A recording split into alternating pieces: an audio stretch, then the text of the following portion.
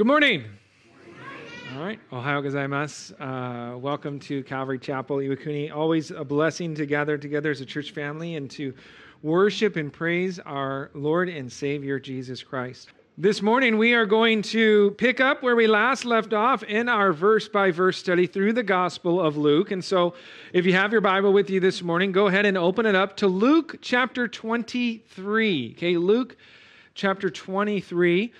2 weeks ago, we covered the details surrounding Jesus' three religious trials, one before Annas, the former high priest, a second before Caiaphas, the man recognized by Rome as the current high priest, and a third trial that took place at the break of day before the Jewish Sanhedrin, a ruling group made up of religious scribes, elders, and priests. And during those trials, the religious leaders sought to find something that they could accuse Jesus of, that they may be able to condemn him to death. You see, they had already come to their sentence. They just needed to find a crime that would fit the sentencing. Initially, they failed. But eventually they found Jesus to be guilty of blasphemy because he identified himself as being the Son of God, as being of divine nature and equivalent to God. And normally this would be considered blasphemy if not for the fact that Jesus was indeed God Almighty in the flesh. He is the great I am.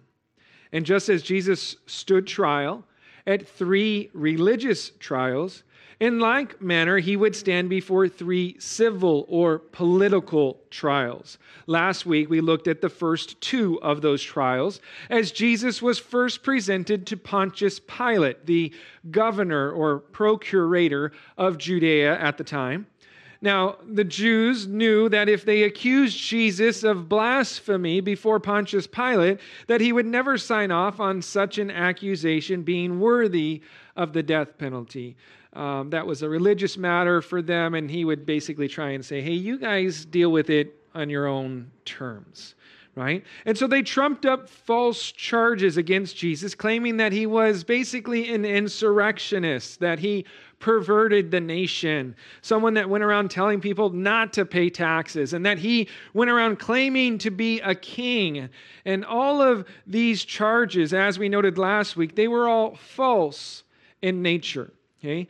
After questioning Jesus, Pontius Pilate found no reason to put him to death. And he stated very clearly, I find no fault in this man.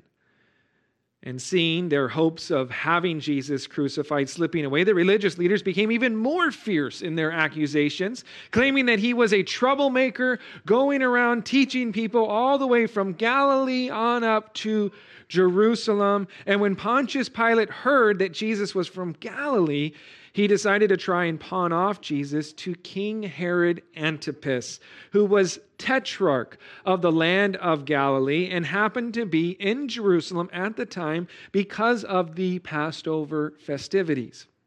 And so that's when Jesus faced his second political trial, as he was set before King Herod Antipas, a man who greatly longed to see Jesus because he had heard so much about him, and he actually hoped that Jesus would perform some sort of miracle for him to see.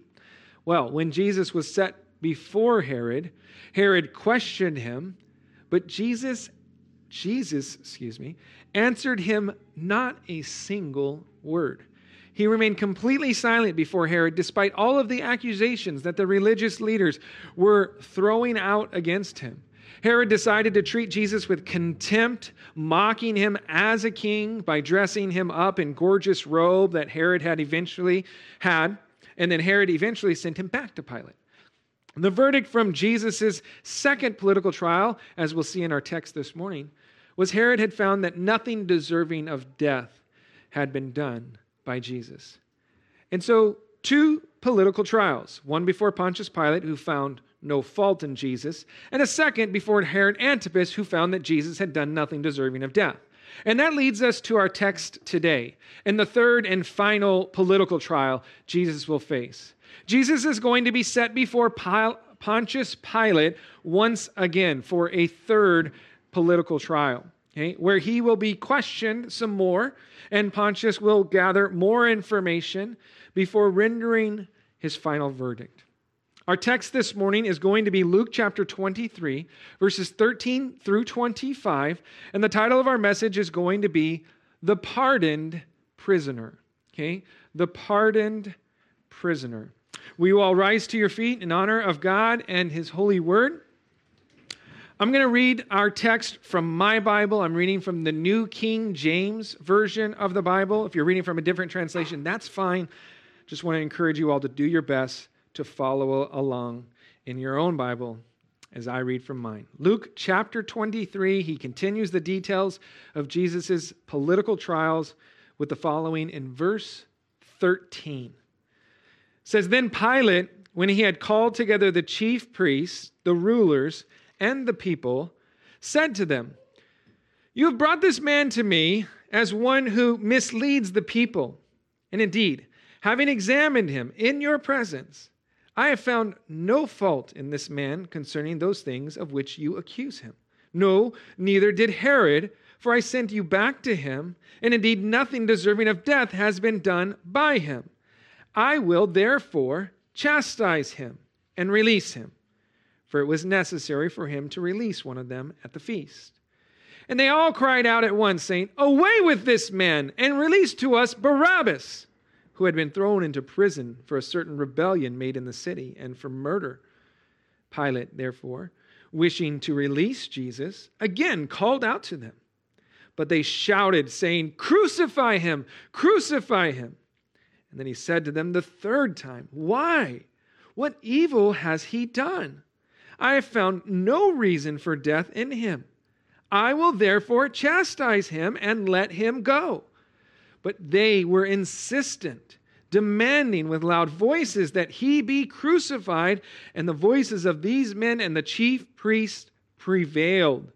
So Pilate gave sentence that it should be as they requested, and he released to them the one they requested, who for rebellion and murder had been thrown into prison. But he delivered Jesus to their will. That's the word of the Lord for us today. Let's pray. Father, I thank you so much for your word and the opportunity that we have to gather in this place to open up your word and allow your word to speak to us. Lord, as we look at these details of your Son on trial, Lord, I pray that you would give us ears to hear, hearts to obey, eyes to see, minds that are open to all that you desire to speak to us, to show us. And so, Lord, we give you this time, and we look forward to what you have for us, that we would receive it gladly and allow it to mold and shape us into the image of your Son, Jesus Christ. We ask and pray this all in his name. Amen. Amen. You may have a seat. In our opening verse this morning, verse 13, we read about how Pilate gathered together the chief priests, the rulers, and the people in order to address them concerning the outcome of what took place after Jesus was sent back to Pilate by Herod. Pilate, as we kind of noted last week, he was playing a game of political hot potato with Jesus. He tried tossing the responsibility to Herod, but Herod simply tossed it back to him. And now it was on him to make a final decision. Now, in the other gospel accounts, we're given a few more details that help to set the stage as to what's going on right now. So we're going to be referencing a little bit in John, a little bit in Matthew and Mark, just to kind of get a full picture of all that's kind of taking place at this time. Jesus was brought to Pilate first thing in the morning, if you guys remember, by the religious leaders. And after hearing the accusations and questioning Jesus and subsequently finding that he was from Galilee, Pilate sent him off to Herod. But it would seem that in the meantime, while Jesus was being sent to Herod to be questioned, that other people started to gather before Pilate to address a separate issue.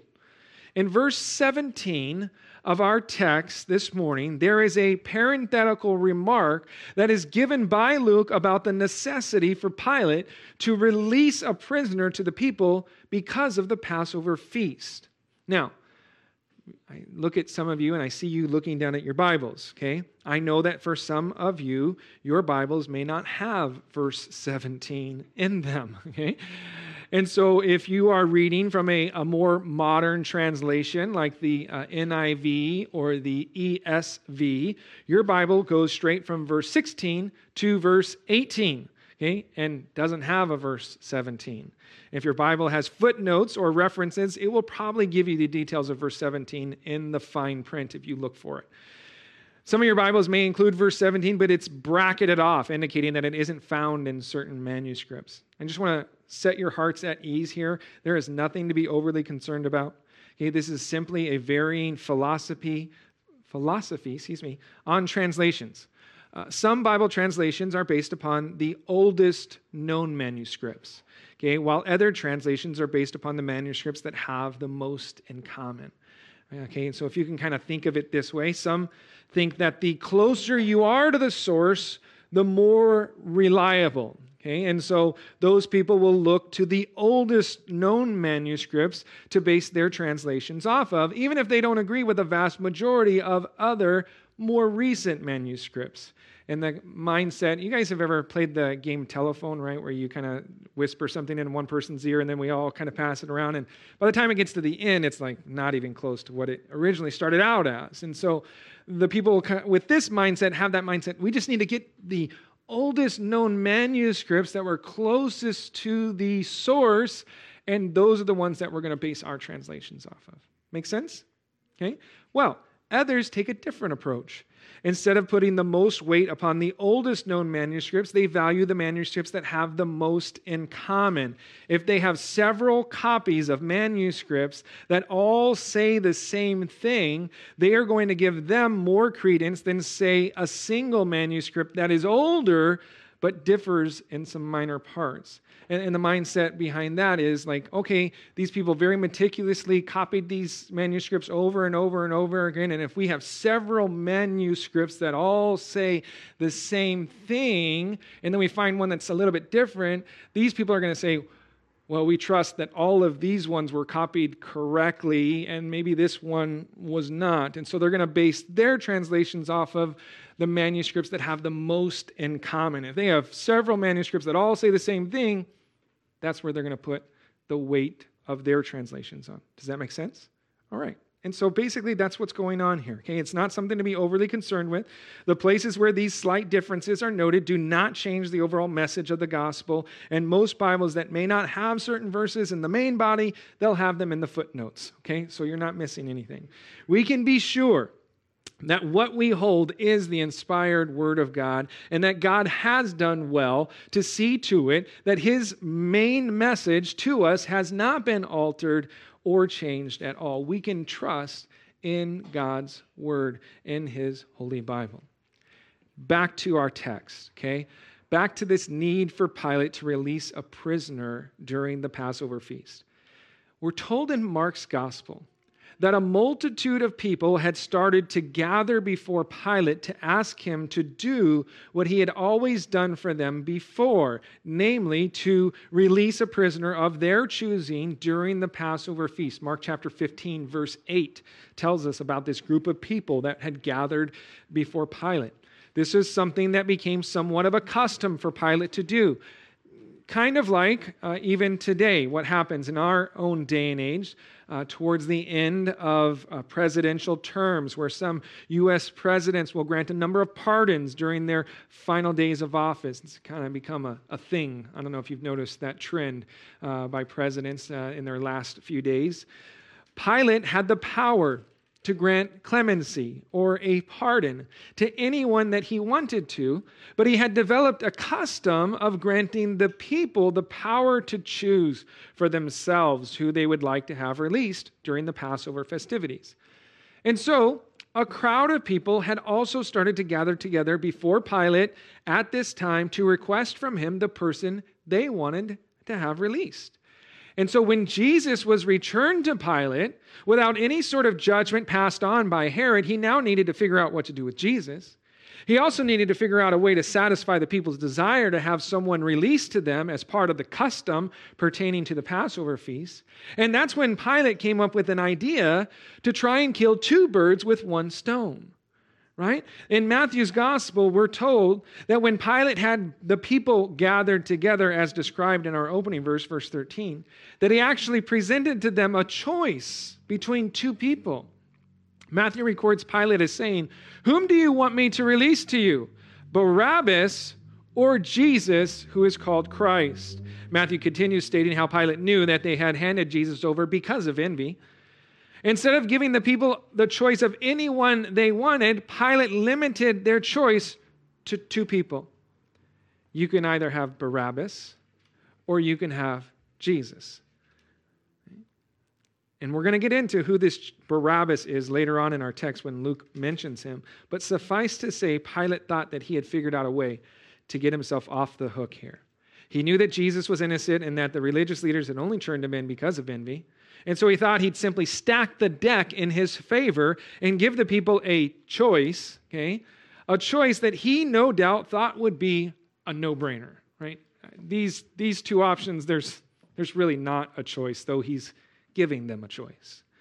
And so Pilate gave the people a choice. But in our text, in Luke 23, we see that after giving this option, he lays out the details of his findings along with Herod's in verses 14 and 15. Let's read them for ourselves as we continue our study. It says, Pilate said to them, this is the religious leaders, okay, that had gathered together, the chief priests, the rulers, and the people.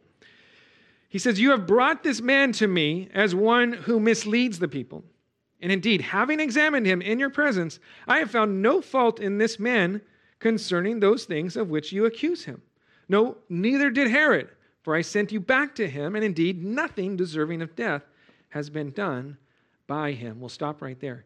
So Pilate makes it very clear that he had examined Jesus himself in connection to all the various accusations they had levied against him, and that he had found no fault whatsoever in Jesus. Pilate found Jesus to be faultless. Okay, the ESV reads that Pilate found him to be not guilty.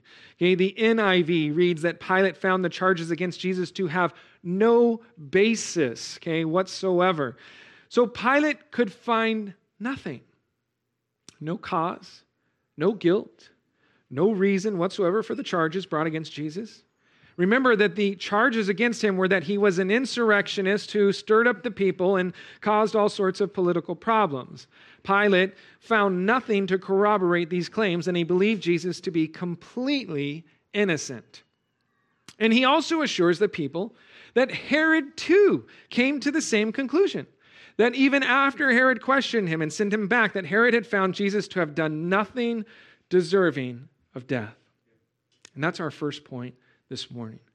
Jesus did nothing deserving of death. That is a very powerful statement, okay? That is a powerful statement in light of what we know the Scriptures to teach us. Because the Scriptures teach us that we all deserve death. That the wages of sin is death, according to Romans chapter 6, verse 23. Each and every one of us is, in fact, deserving of death. Yet Jesus did nothing deserving of death. He had committed no sin. He lived his entire life without ever committing a single sin. He was perfect, spotless, without a single blemish upon his record. For some 30 years, he walked this earth, and never once did he fall short of the glory of God. Never once did he stumble in sin. He lived a perfect life before the Father and before the people. And some of you may be thinking to yourself, well, yeah, of course he did, because he's God, right? He doesn't know what it's like to be human, to be bound to these earthly tents. He doesn't know what it's like to be clothed in the flesh and to struggle against the flesh. But that is where you would be wrong. Hebrews tells us that in all things, he, referring to Jesus, had to be made like his brethren, that he might be a merciful and faithful high priest in things pertaining to God, to make propitiations for the sins of the people. For in that he himself has suffered, being tempted, he is able to aid those who are tempted. Later on in chapter 4 of Hebrews, the author further states, "For we do not have a high priest who cannot sympathize with our weaknesses, but was in all points tempted, as we are, yet without sin." Jesus put on human flesh. He dwelt among us. He lived as one of us. And he experienced the same sort of temptations and struggles that we do. But he never once succumbed to those temptations. He never once gave in to the flesh. He lived a perfect life. And the testimony of Pilate and Herod is sure. He is the only one ever to have done nothing deserving of death. Now, before we move on to what else Pilate had to say, I want to mention the judgment of one other person that's recorded for us in Matthew's gospel. Luke doesn't record it, but during this time in our text, in Matthew's gospel, we're told that as Pilate sat upon the judgment seat preparing what he would say and waiting for the decision of the people, that word was sent to him by an unexpected source, someone he probably least expected to hear from during this situation. It was his wife, a woman that history tells us was named Claudia Procula. Okay? In Matthew 27, verse 19, we read the following. While he, referring to Pontius Pilate, was sitting on the judgment seat, his wife sent to him saying, "Have nothing to do with that just man, for I have suffered many things today in a dream because of him." We must recall that this is still somewhat early in the morning when all of this is happening. Pontius Pilate was called out by the religious leaders first thing in the morning around 6 a.m. And evidently Claudia, Pilate's wife, was wakened by a dreadful dream she had. And as she awoke, she sought out her husband, only to find that his business as procurator had called him out to duty. When she inquires for more information, she finds out that the very man that is set before her husband is the man that was in her dream. Within this dream, Claudia suffered many things because of Jesus Christ. We don't know the details of the dream, but we know that it was vivid enough of a dream that it caused her to not only remember it, but to actually act upon it. And so word comes to Pontius Pilate, while he's sitting at the judgment seat, from his wife, that she has suffered many things in a dream because of this man, and she offers to Pilate some advice. She says, "Have nothing to do with that just man." The word just in the Greek, it's the word dikaios,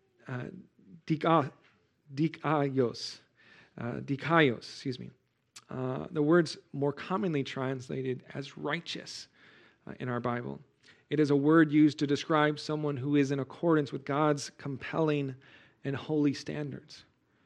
Claudia was given divine inspiration through a dream that Jesus was a just man, a righteous man, one who lived in accordance to God's holy standard, and she begged her husband to not have anything to do with him. And so here Pilate is with a decision to make.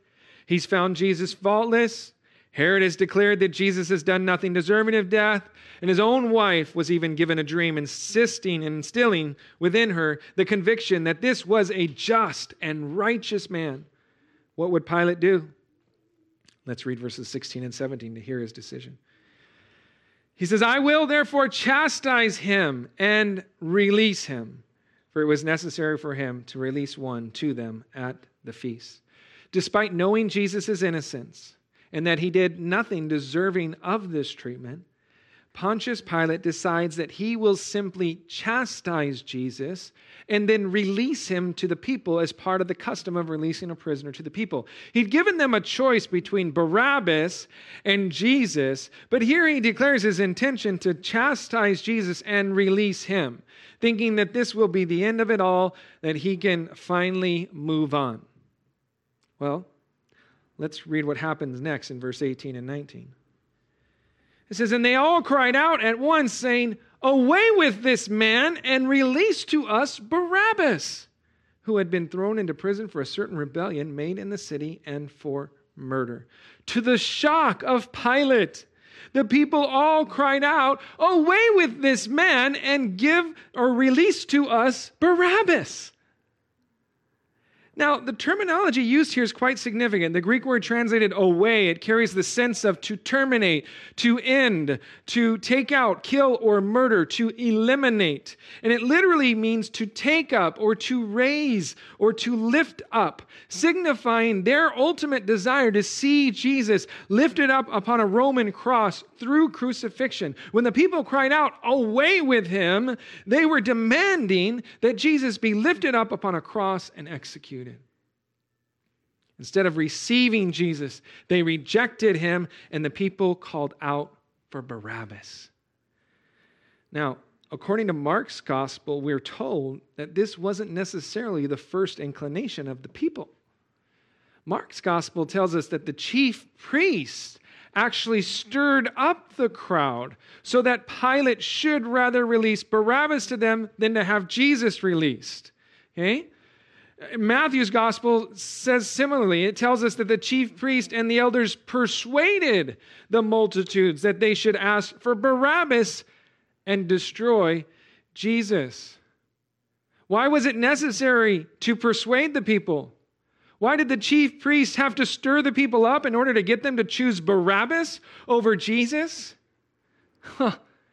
Because Barabbas was a really, really bad dude, okay? He was a bad guy. And no one in their right mind would choose Barabbas. Here in Luke's gospel, we're given a little bit of background on Barabbas. We're told that he had been thrown into prison for a certain rebellion made in the city and for murder. This man was an insurrectionist, a terrorist, if you will. John's gospel also describes him as a robber in John chapter 18, verse 40. Matthew's gospel says of him that he was a notorious prisoner, meaning that what he did was well known. He was infamous for his rebellion and his thievery and his murderous acts. It was for these reasons that Pilate no doubt chose Barabbas to pit against Jesus. Because who in their right mind would want a notorious terrorist known for his thievery and murderous deeds let loose from prison and released into their community? No one's going to make that choice. And so he says, I'll give you a choice. You can choose Barabbas or Jesus.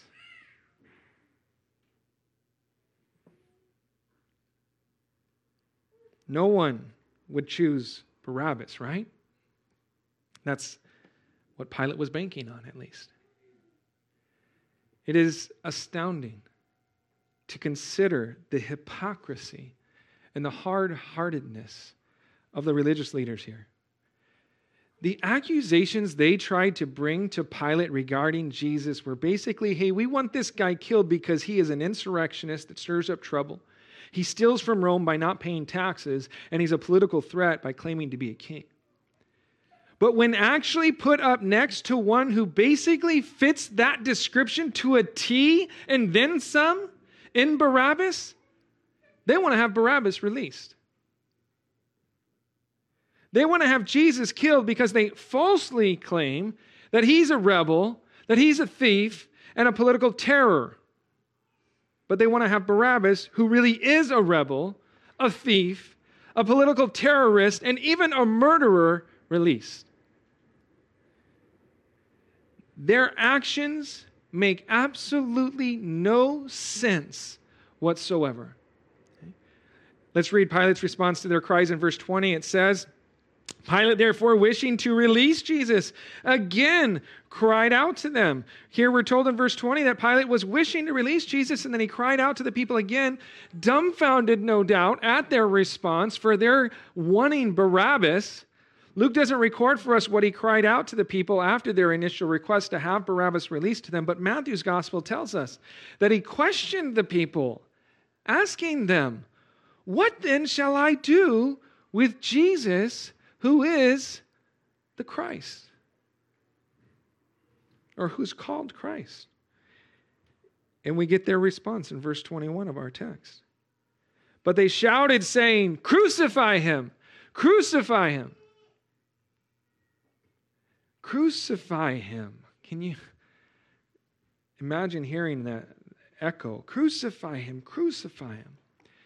You know, less than 5 days ago, the multitudes were crying out, "Hosanna! Hosanna! Hosanna in the highest!" Hosanna means save now. Right? But now the multitudes are crying out, "Crucify him! Crucify him!" What happened? Now, it isn't the chief priests that had a change of heart. They weren't part of the multitudes crying out, "Hosanna." But this group before Pilate consisted of not just the religious leaders that had come against Jesus, but also a large group of the normal populace of the people who had come out as part of the traditional custom of celebrating the release of one of their own. It was these people that the religious leaders persuaded. It was these people that the religious leaders had to stir up to get them to choose Barabbas. They were led astray by these religious leaders and led to believe that it was a better decision to have a murderous terrorist released to them than to have their own Messiah released to them. How sad. It is so sad to see people blindly following others that couldn't care less about their own well-being and were leading them in deception. Church family, I want to encourage you, I want to exhort you, please be careful. Please be careful. Do not be misguided or led astray, because there are all sorts of movements out there in today's day and age, and people of persuasion, people who are on the spotlight and on TV and whatnot, that are promoting stuff and championing things that are completely contrary to what God's word clearly teaches.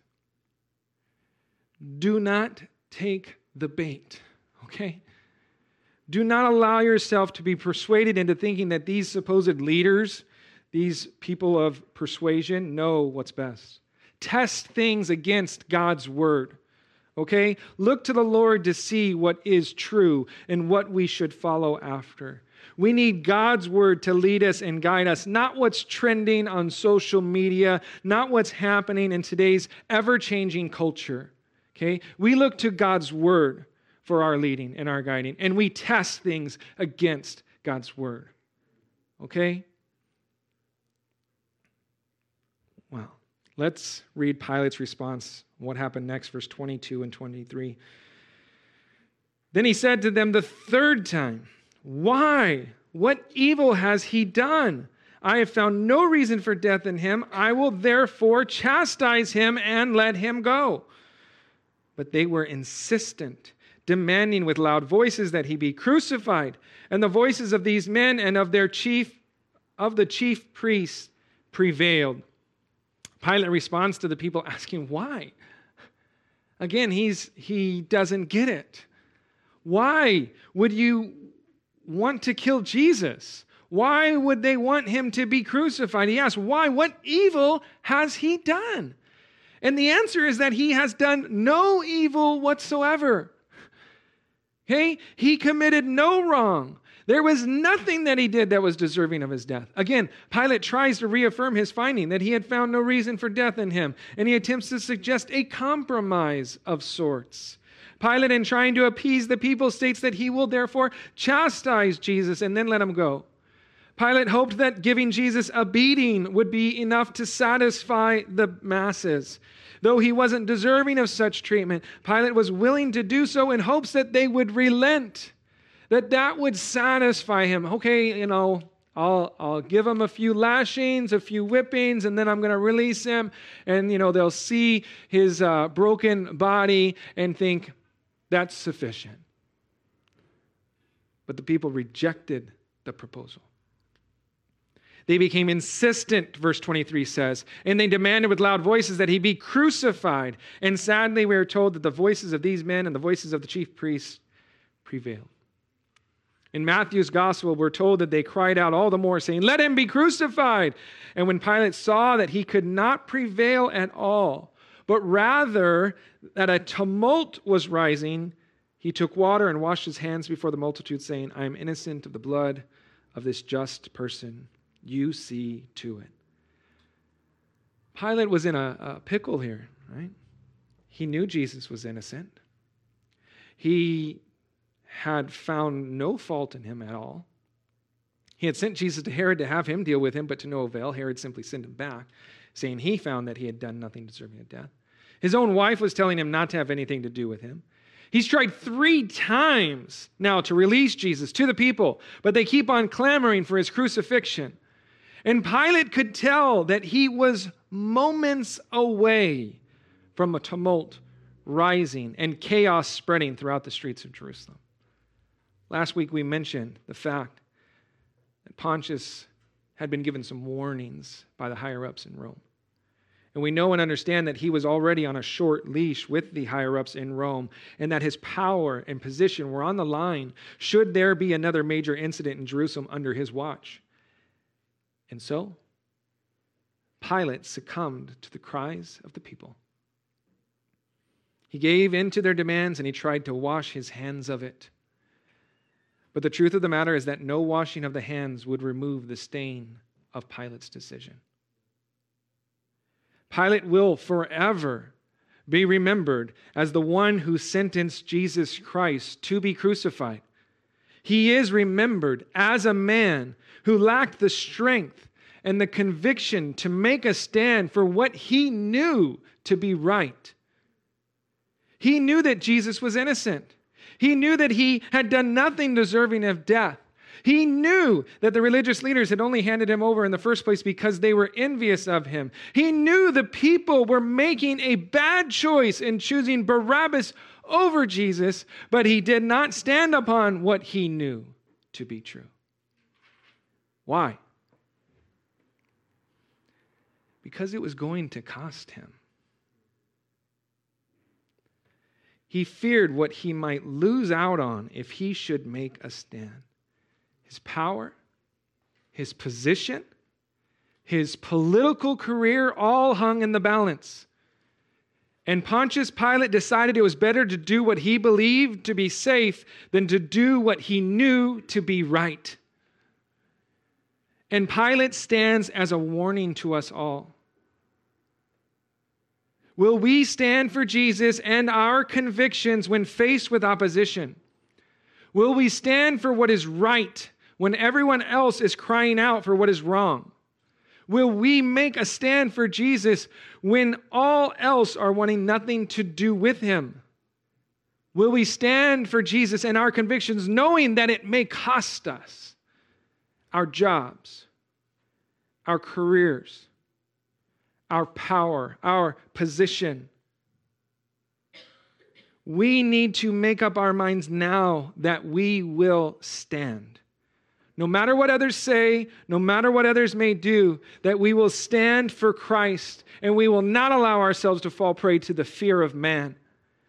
You see, Pilate feared man more than he feared God, and it would end up costing him everything. Don't make the same mistake. Make up your mind now that you will stand for Christ and not fear man. May I encourage you, God is with you. God is with us, and he will strengthen us as we stand for him. Psalm 118 verse 6 states, the Lord is on my side. Right? The Lord is on your side. Okay?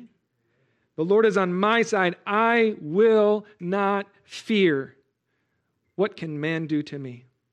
You see, in the grand scheme of things, there is nothing that man can do to us that doesn't first pass before our Heavenly Father.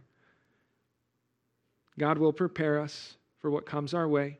He will fight with us, and he will fight for us if we will stand for him. Trust in his promises, you guys, and watch him do amazing things. Make a stand for Jesus. Let's read verses 24 and 25. We'll wrap up our study this morning. It says, so Pilate gave sentence that it should be as they requested, and he released to them the one they requested, who for rebellion and murder had been thrown into prison, but he delivered Jesus to their will. Pilate, He gave in to the people's demands. He sentenced Jesus to be crucified, which would also include him being scourged. We'll talk more about that later on in subsequent studies. And he released to them the one they requested, Barabbas. And I want to draw your attention to something very important here regarding the release of Barabbas and the exchange that takes place. Barabbas was a rebel, okay? He was a thief, and he was a murderer. He was guilty of breaking many laws, and by all accounts, he was deserving of death. Jesus, on the other hand, was the Christ, the Son of God. He was generous and compassionate. He was a giver of life, both physical and spiritual. He was faultless, without sin, and perfect. And he is the only one ever to walk this earth in human form, not deserving death. And yet, Barabbas is the pardoned prisoner, and Jesus is the one sentenced to death. You would think that Jesus would be the one to earn Pilate's pardon, right? Pilate knew him to be innocent. He knew he was faultless. He knew he did nothing deserving of death. Yet Pilate chose to pardon Barabbas and sentence Jesus to die. And we think to ourselves, how can this be? I don't get it. And this makes absolutely no sense whatsoever. And we think that, right? We think, man, this makes no sense. At first, at least. But then, the more we think about it, the more we realize that this really is a story not just about Barabbas, but about all of us. You see, we are Barabbas. We are the pardoned prisoner. The name Barabbas, it literally means son of daddy. Okay? Normally, Jewish men were named after their father. We know Peter was referred to as Simon Bar Jonah. Bar means son of. Jonah is Simon Peter's dad. And so often people would be known, I would be Glenn Bar Glenn because my dad's name is Glenn, but, or Perry Bar Perry, right? Or, but you would know your father's name based upon what they called you, Bar whatever. But this is just Bar Abbas, Bar Daddy, okay? An unknown, unnamed daddy. He could have been anybody's son. And that, I think, is part of the story. For Barabbas represents us all. Barabbas could have been any one of us. We, like Barabbas, are guilty of breaking God's law. We are the rebel that has rebelled against God. We are the thief and the murderer. We are the ones who are deserving of death. And yet we are the pardoned prisoner. Why? Because Jesus was sentenced to die in our place. We deserve death, but Jesus chose to give us life by surrendering his own life. Barabbas was released only because Jesus was sent to the cross. If Jesus doesn't get sent to the cross, you guys, Barabbas no doubt ends up upon the cross. No doubt in my mind. Barabbas was the pardoned prisoner because Jesus took his place. And likewise, we too are the pardoned prisoners because Jesus took our place upon the cross of Calvary. 2 Corinthians chapter 5, verse 21 states, "For he made him who knew no sin to be sin for us, that we might become the righteousness of God in him." Jesus became sin for us.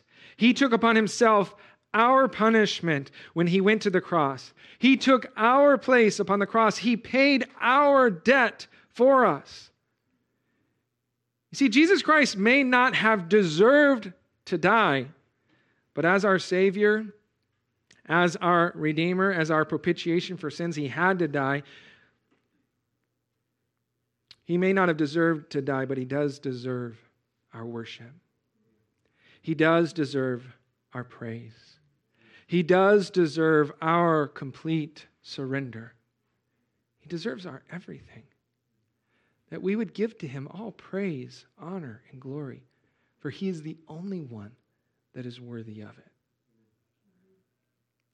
I pray that we will live for Jesus, that we will constantly be reminded of the gift of grace that has been bestowed upon us through his death, and that we would honor him in the new life that he's granted to us. Amen? Amen. Let's pray. Father, we thank you so much for your Son, Jesus Christ. We thank you for sending him to take our place. Lord, we are the Barabbas. We are the pardoned prisoner because you sent your Son to take our place. And it's only because he took our place, Lord, that we have this opportunity to worship you.